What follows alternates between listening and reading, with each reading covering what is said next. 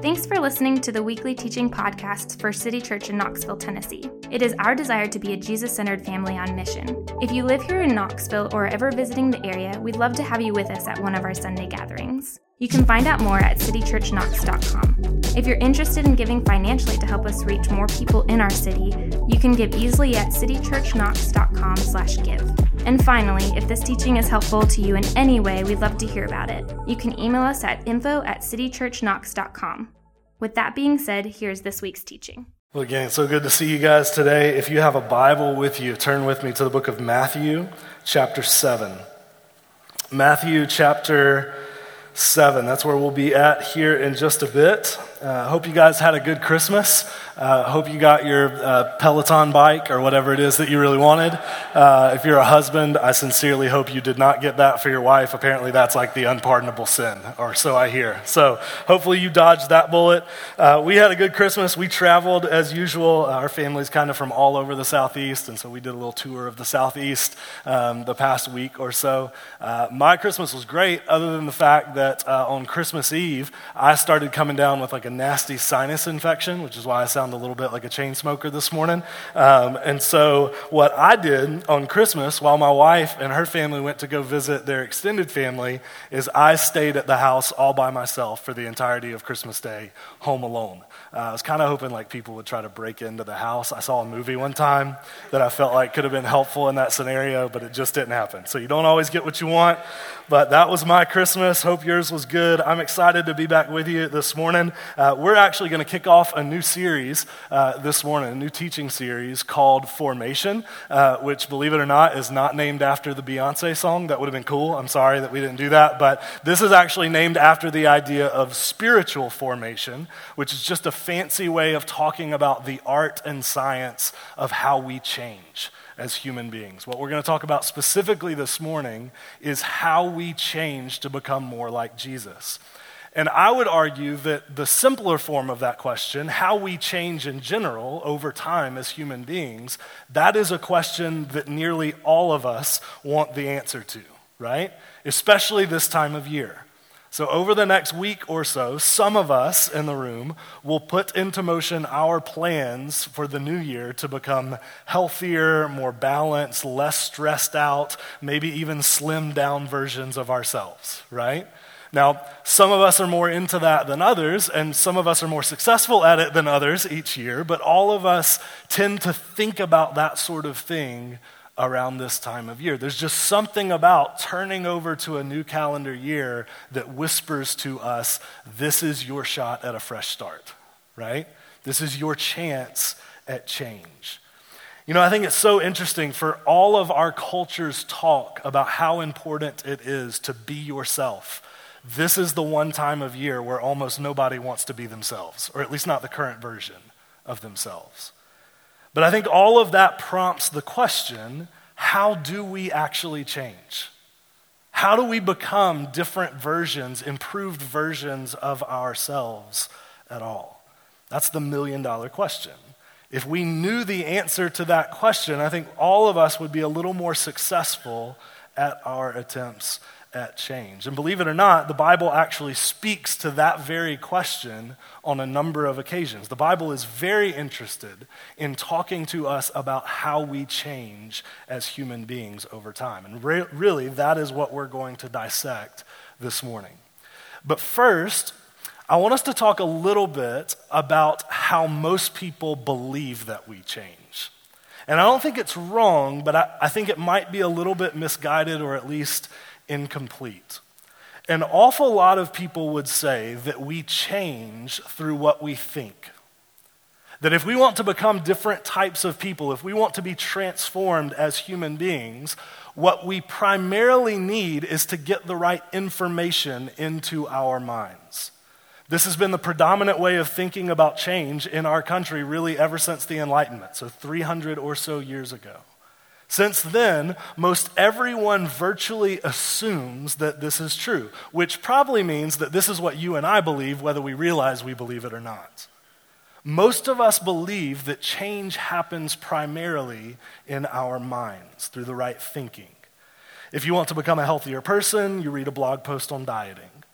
If you want to become a more disciplined person, maybe you catch a self-help podcast on architecting your life or whatever the most recent fad is. If we want to become a neater, more tidy person around the house, we watch like an episode or two of Marie Kondo on Netflix, right? This is how people assume that we change, is that we just need to get the right information into our minds and then we'll change as a result, because people believe that change primarily happens through what we think. That's the assumption that's often made. This line of thinking has its origins in writers like René Descartes, who believed that human beings were at their core thinking beings, that the most important thing about us was what we think, and that basically we're just brains on a stick, right? The only purpose of our body is to just carry our all-important minds around from place to place. This is what he believed, but you don't have to be a philosopher and know anything about him to think this way. This way of thinking about change has actually made its way all the way down to a popular level. As a case study, I will submit to you a different philosopher named R. Kelly for consideration. Yes, we are covering Descartes and R. Kelly in the same teaching. You're welcome for that. So maybe we shouldn't take life advice from R. Kelly, I get that, but I bring this up because I think it is the perfect embodiment of this line of thinking, this belief that we change through what we think. So here's a lyric from one of his songs. This will be a little bit of a throwback to the 90s. If I can see it, then I can do it. If I just believe it, there's nothing to it. I believe I can fly. That's from a song called I Believe I Can Fly. Now, aside from us 90s kids in the room having all kinds of flashbacks to the movie Space Jam, anybody remember that? Aside from that, it's a fantastic movie. Really the most wonderful art of cinema that you will ever see in your life, I'm sure. But other than that, I want you to pay attention to the logic that R. Kelly used in that line, which is a sentence that has never been uttered before in a church service. Pay attention to the logic that R. Kelly used there. What he said is, if I can see it, meaning if I can envision something with my mind, then I can do it. If I believe it, also with my mind, then there's nothing to it. So R. Kelly, even though he maybe wasn't, steeped in the writings of René Descartes, he also believes that we change through what we think. That if we just set our mind to something, if we get the right information, the right thinking into our minds, that we will change as a result. And we believe that. Most of us believe that down to our core, or at least we hear it a dozen different ways in our culture put off to us in a million different ways. Now, to add to that, we have very much adopted this philosophy of change within the church. We have also assumed that the way people are going to change and become more like Jesus is through how or what they think. We've concluded that the best way to help people grow is through simple information transfer, right? This is why churches are often built around sermons and Bible studies and Sunday school classes. Because we believe if we can just get the right thinking about God into people's minds, then they will change magically as a result. So we need to give people more information about God. Now, this philosophy about change, that we change through what we think, it's not outright wrong. It's not incorrect. How we think is an important component in how we change. Even passages like Romans 12 say that, right? Be transformed by the renewing of your what? Mind, right? So it's not that this is wrong, but I think it would be a mistake to believe that we change only through what we think. It's not just through what we think. Simply put, information alone is not sufficient to change a person. And I think if we stop to think about it, we actually know this. So how many of us, you don't have to raise your hands for this because it might be embarrassing for some of us, but how many of us at some point in our life have thought to ourselves, I need to be a healthier person. I need to eat more healthy, and then proceeded to absolutely not eat healthier at all? Yep. How many of us have thought to ourselves, you know what? I really need a budget. I really should start paying attention to what I spend. I need to make and keep up with a budget, and then proceeded to not even start making a budget at all. Okay, so what we're saying there is that we had the right thinking, We had the right information in our minds, and yet it did not lead to change in any substantial way.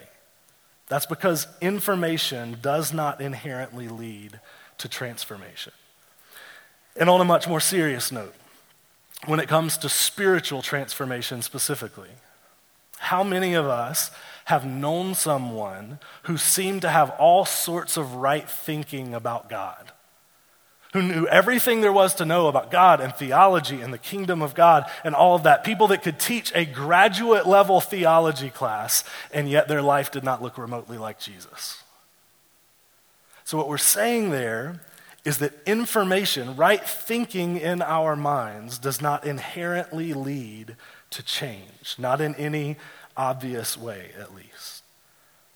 So it would seem then that we actually need something more than right thinking in order to change.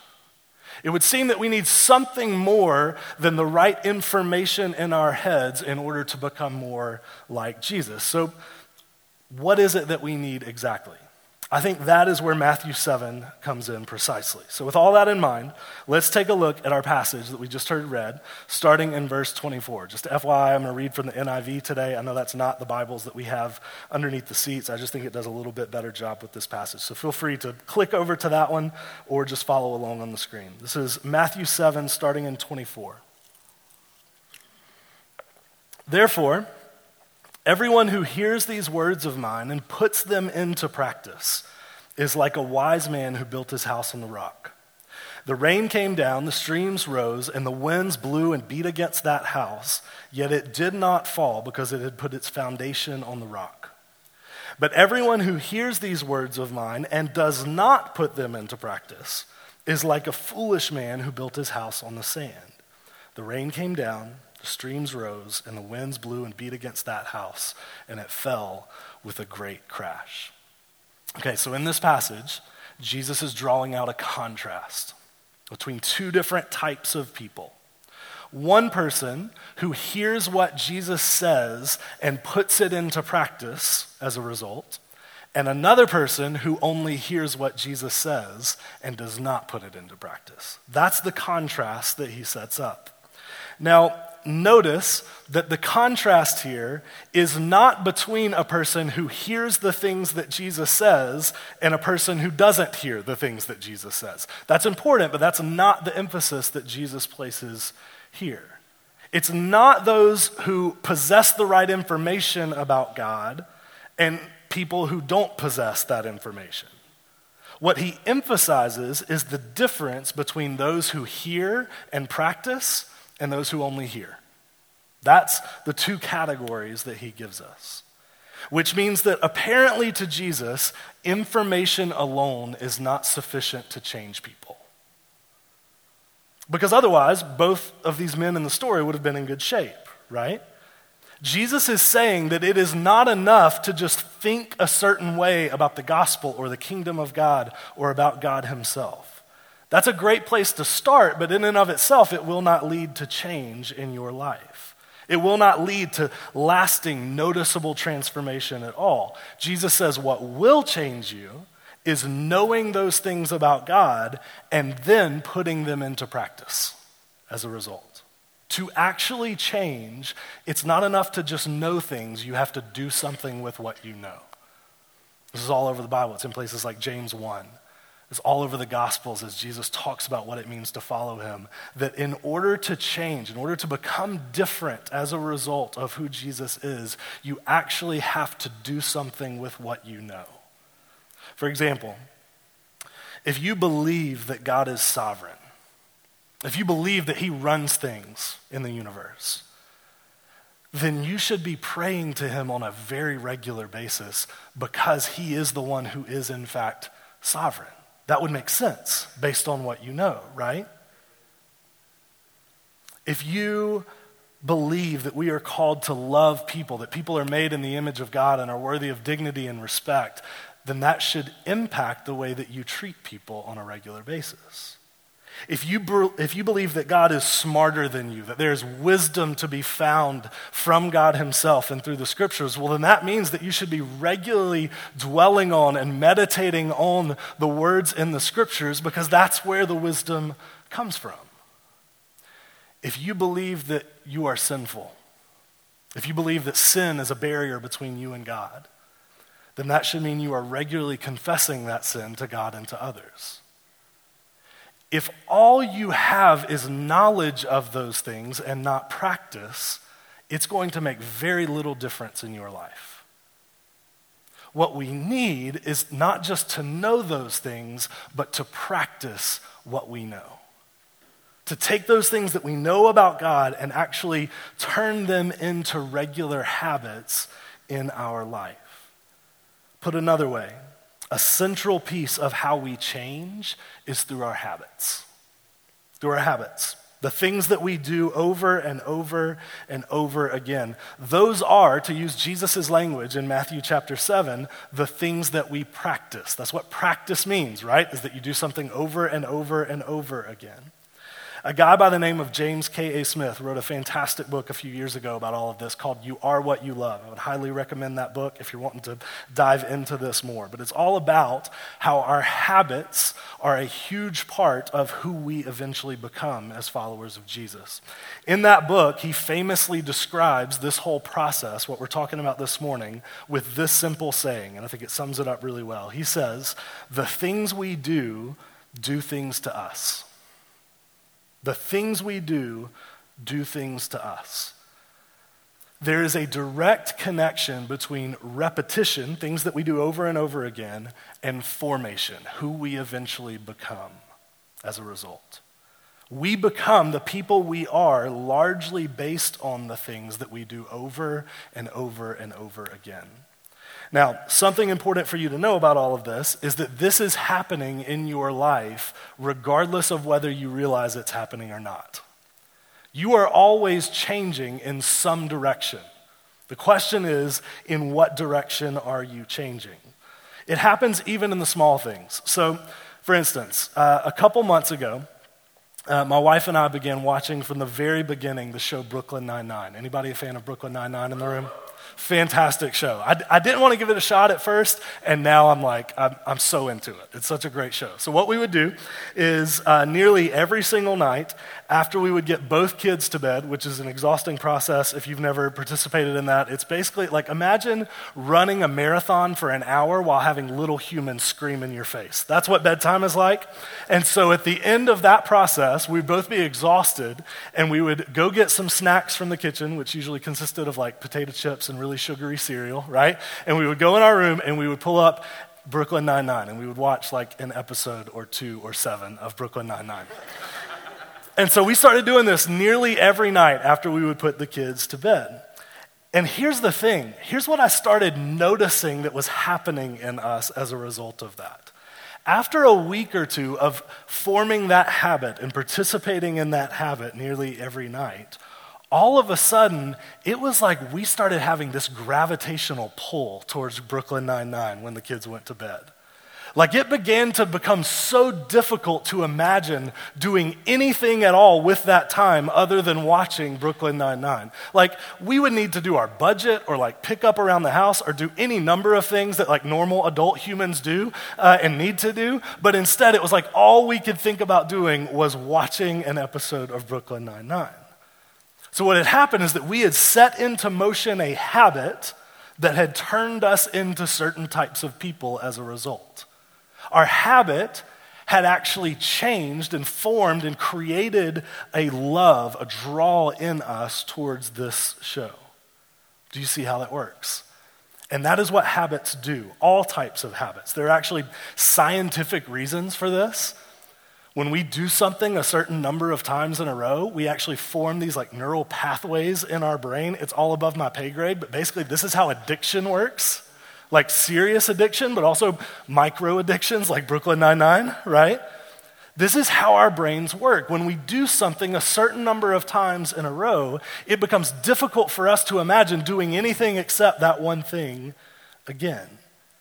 So practically speaking, if every morning you start off the day by hitting the snooze button on your alarm 14 times before you go anywhere or do anything, you are going to become the type of person that needs to hit the snooze button 14 times before you go do anything.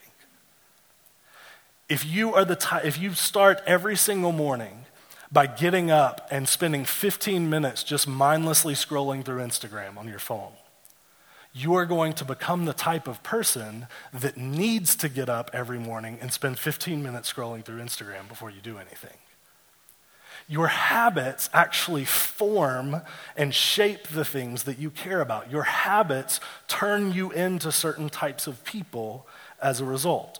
So we like to think that our habits are prompted by the things that we love. So we say things like, well, I'm lazy and that's why I watch so much TV, right? And that may be true to a certain extent, but what I'm saying is it is also every bit as true the other way around, that we are lazy because we watch so much TV. By spending a certain amount of time every single day doing nothing but watching TV, we are actually training ourselves to love laziness. I'm not saying TV is wrong. I'm just saying be aware of what it's doing to your heart when you watch it. Our habits form us into certain types of people. The things we do things to us. So, and here's where this becomes immensely practical for followers of Jesus in the room. If we want to become the type of people who look more like Jesus in 2, 5, 10, 25 years from now, if we want to become the type of people who are formed more and more into the image of Jesus, our habits are a massive part of how we will get there. Or to use Jesus' language, our practice, the things that we practice, are a central, non-optional part of how we will get there. If you will change your habits, you will change as a result. If you will not change your habits, you will not change much at all. Now, that being said, that's the big idea. Let me just pause for a second and speak to a concern that some of us in the room might have when it comes to all of this. For those of you that have been around church for very long, especially healthy churches, it's possible that you may begin to get a little bit nervous when we talk about all this stuff like this.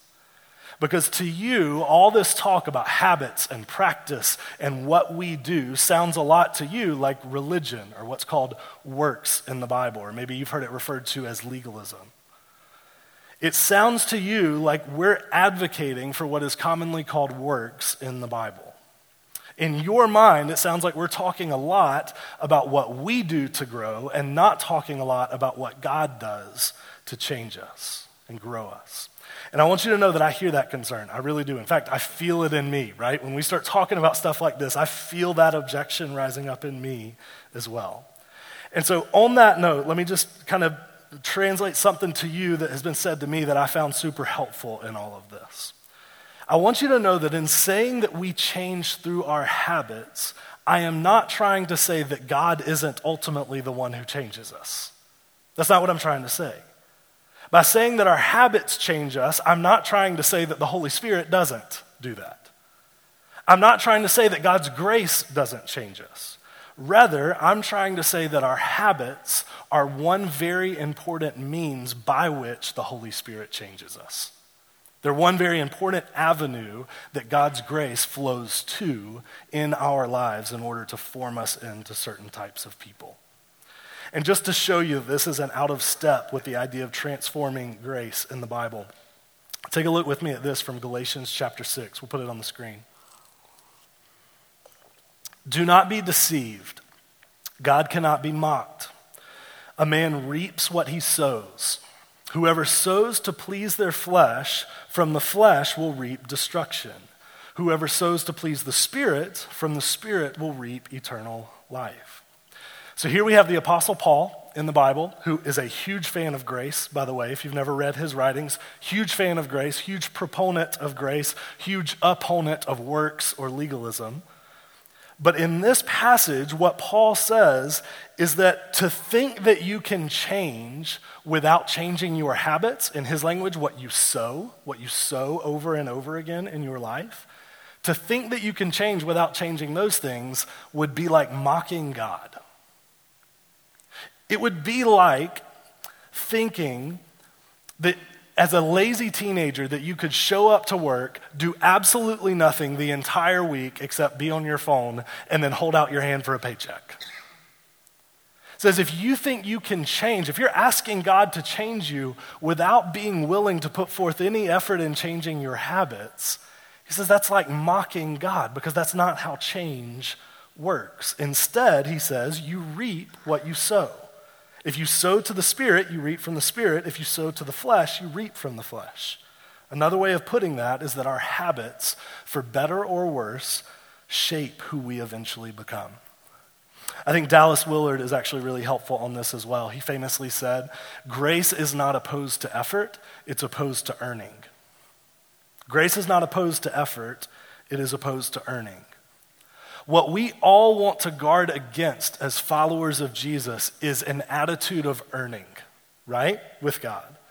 We want to guard against the mindset that God's acceptance of us is dependent upon our efforts, against the mindset that we have to earn and maintain God's acceptance of us, God's love for us. And so hear me say loud and clear that God's love and acceptance of you, if you are in Christ, has nothing to do with what you do or do not do.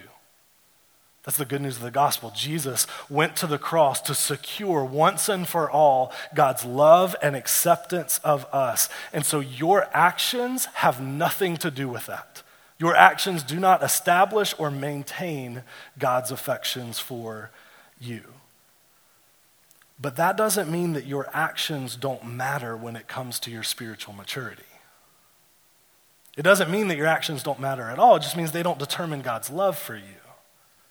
If you want to grow and become more like Jesus, a lot of it will need to happen through your effort. A lot of it is going to need to happen through your habits, through what you practice.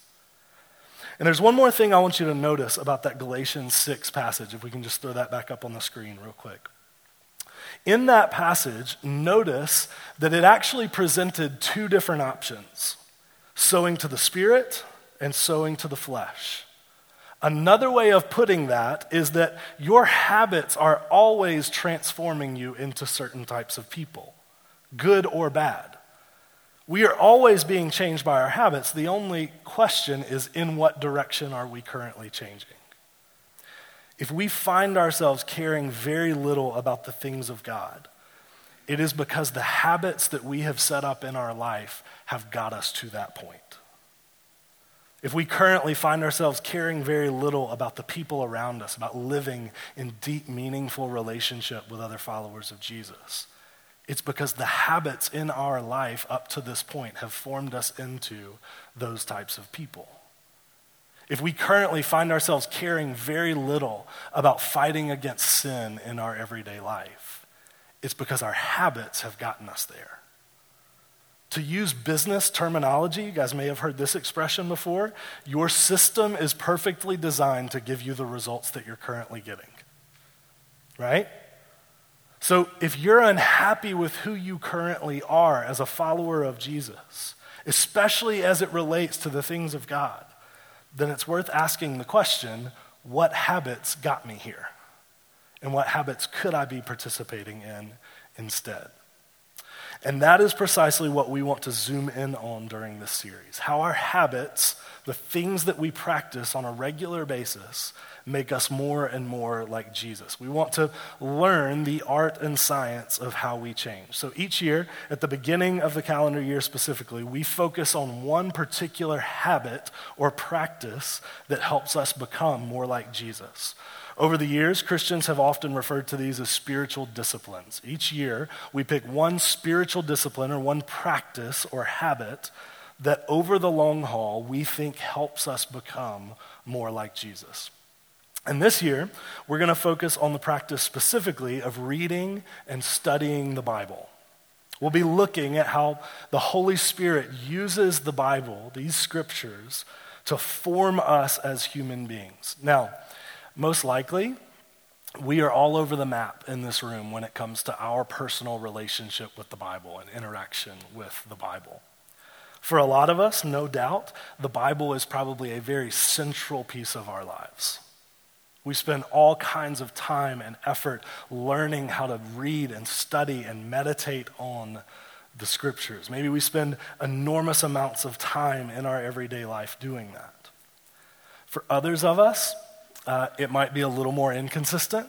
Maybe we've had seasons in our life where we've been really intentional about spending regular time in the Bible, and then there's been other seasons where life got crazy or life got difficult or whatever it was, and time in the Bible just sort of fell off the map for some period of time. And then for others of us still, even followers of Jesus in the room, it might be that time in the Bible is pretty much a non-starter for us. Like maybe we've tried it a time or two, but if we're honest, we don't really have a regular relationship with the Bible at all. Maybe for us, we've tried before and it just seemed confusing, and so we just kind of bailed on it. And so maybe for some of us, our primary interaction with the Bible is what we're doing right now, is here on Sundays. And so wherever you're at, I want you to know that this is a safe place to be honest about where you're at. And wherever you're at, I want you to know that we have designed this series to help regardless of where you currently are. We want to move the needle a little bit for all of us and get us to fall more in love with spending time in the scriptures on a regular basis. My own relationship with the Bible is a really interesting one.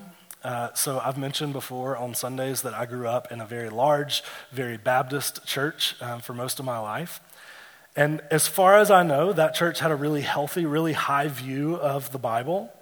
And I knew that because they would regularly say things from stage like, here at our church, we love the Bible.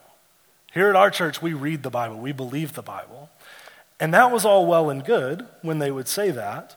The only problem for me personally in that church is that those things weren't true of me yet.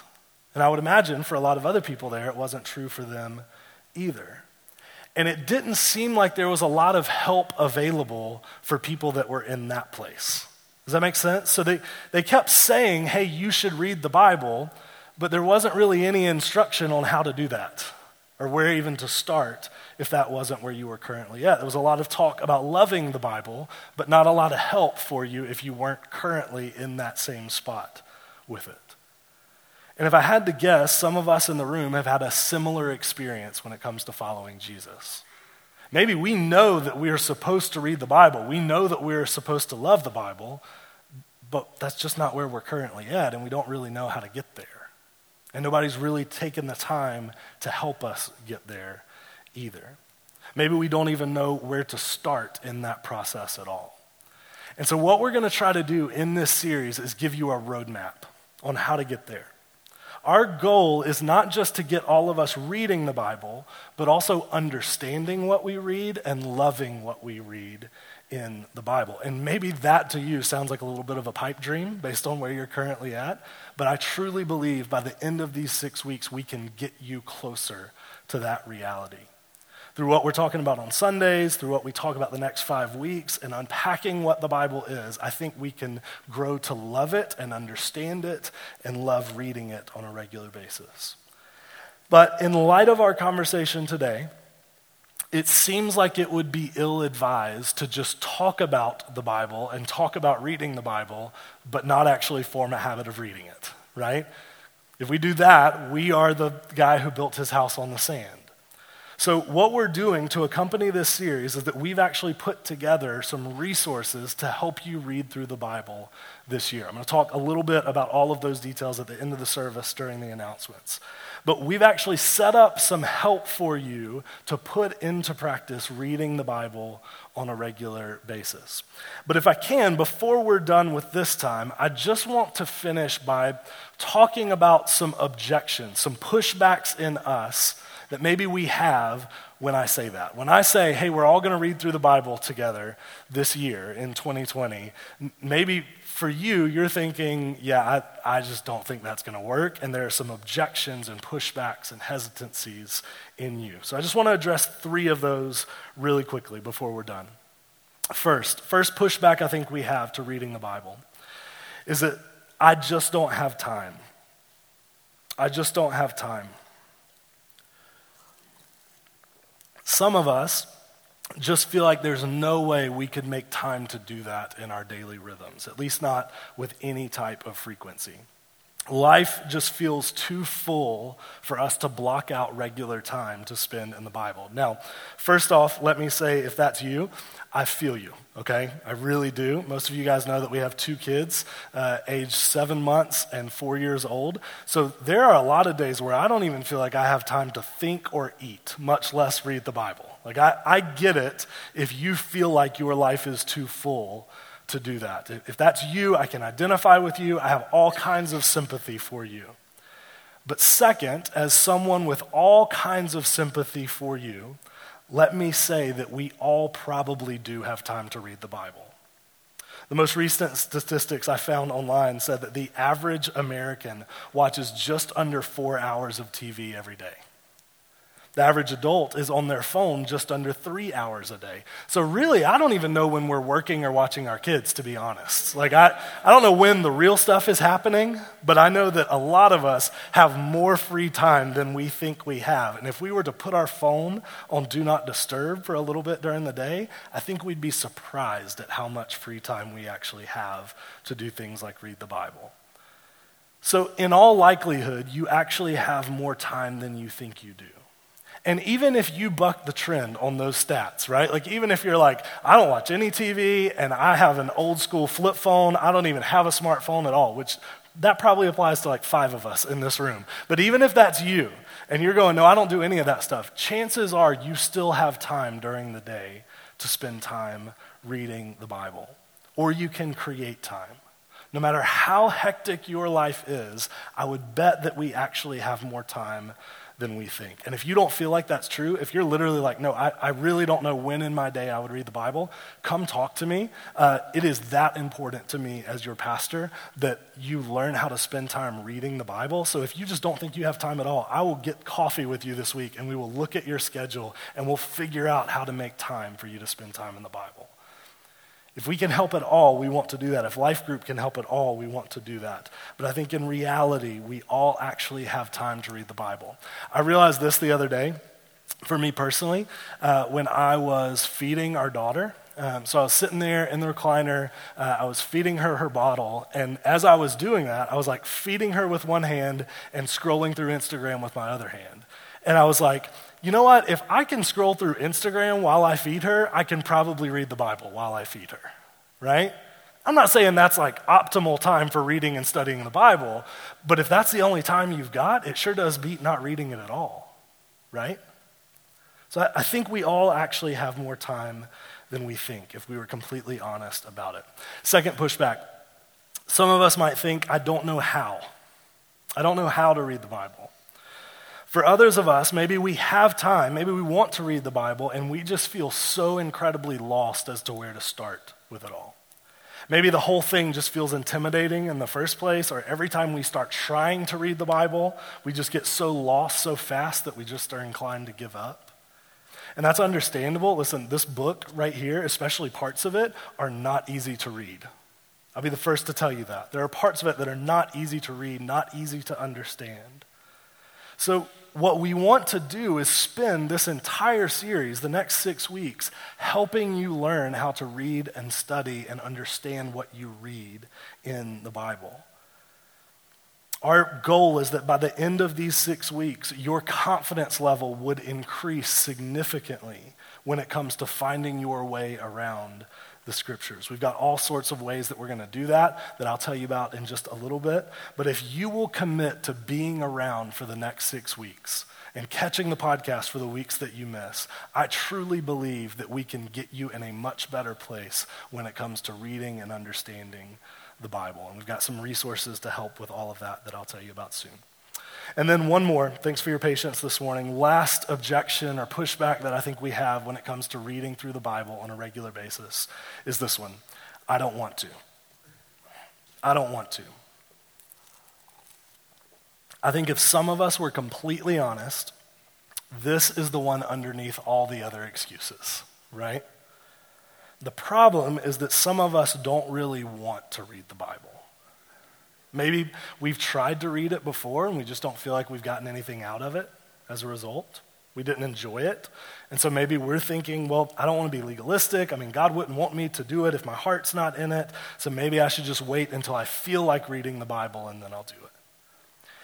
Here's the problem with that mindset, though. That assumes that we have no control whatsoever over our desires. It assumes that we haven't gotten ourselves to the place where we're currently at with the Bible. And if you remember from James K.A. Smith earlier, that's not entirely true. The truth is that however little you currently care about the Bible, you actually kind of got yourself there. So if you currently don't want to read the Bible, it probably has something to do with the habits in your life turning you into that kind of person, which is bad news, but if you think about it, it's also good news because it means you can get yourself to a better place when it comes to loving and appreciating the Bible. So if you're a follower of Jesus in the room and you're thinking, I don't really want to read the Bible, wouldn't it be better for us to say, I'm going to choose to read the Bible because I know it's good for me, even when I don't inherently want to do it, and I'm going to pray that as I do that, the Holy Spirit uses that process to turn me into the type of person that wants to read the Bible? Wouldn't that be a much healthier response to this pushback? And my bet is that the Holy Spirit will do just that. If you participate in reading the Bible, even when you don't feel like it, despite not feeling like you're getting something out of it every single time that you open its pages, you might just find that the Holy Spirit uses that process to turn you into the type of person that loves the Scriptures, that longs for time in the Bible on a regular basis. But chances are he's going to use your habits to do that. So that's our prayer for this series. Let's pray together this morning.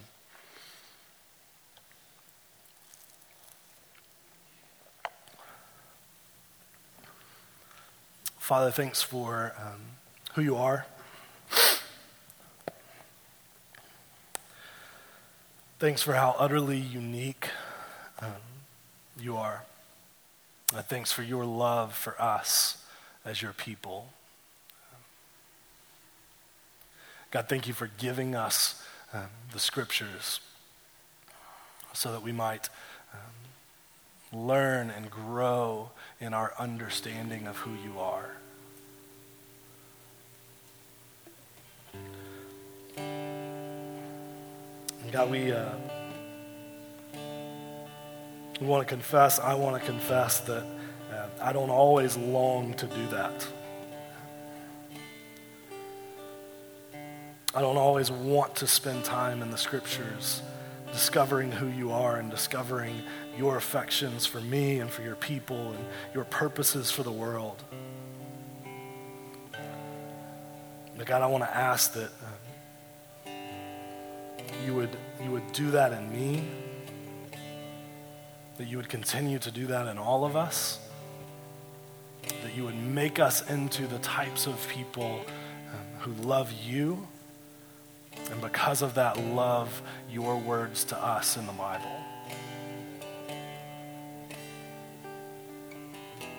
God, would you help us identify the habits that have turned us into the type of people that don't desire that? And God, would you help us to identify what habits you want us to participate in, God, to sow to the Spirit, as Paul says. That we would point our habits and our practice in a specific direction that would make us more and more like you. And God, we want to ask that you would just breathe on that process, that you would bring it all to life, and that you would form us more and more into the image of your Son.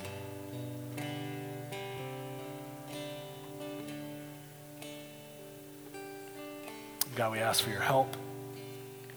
We need you.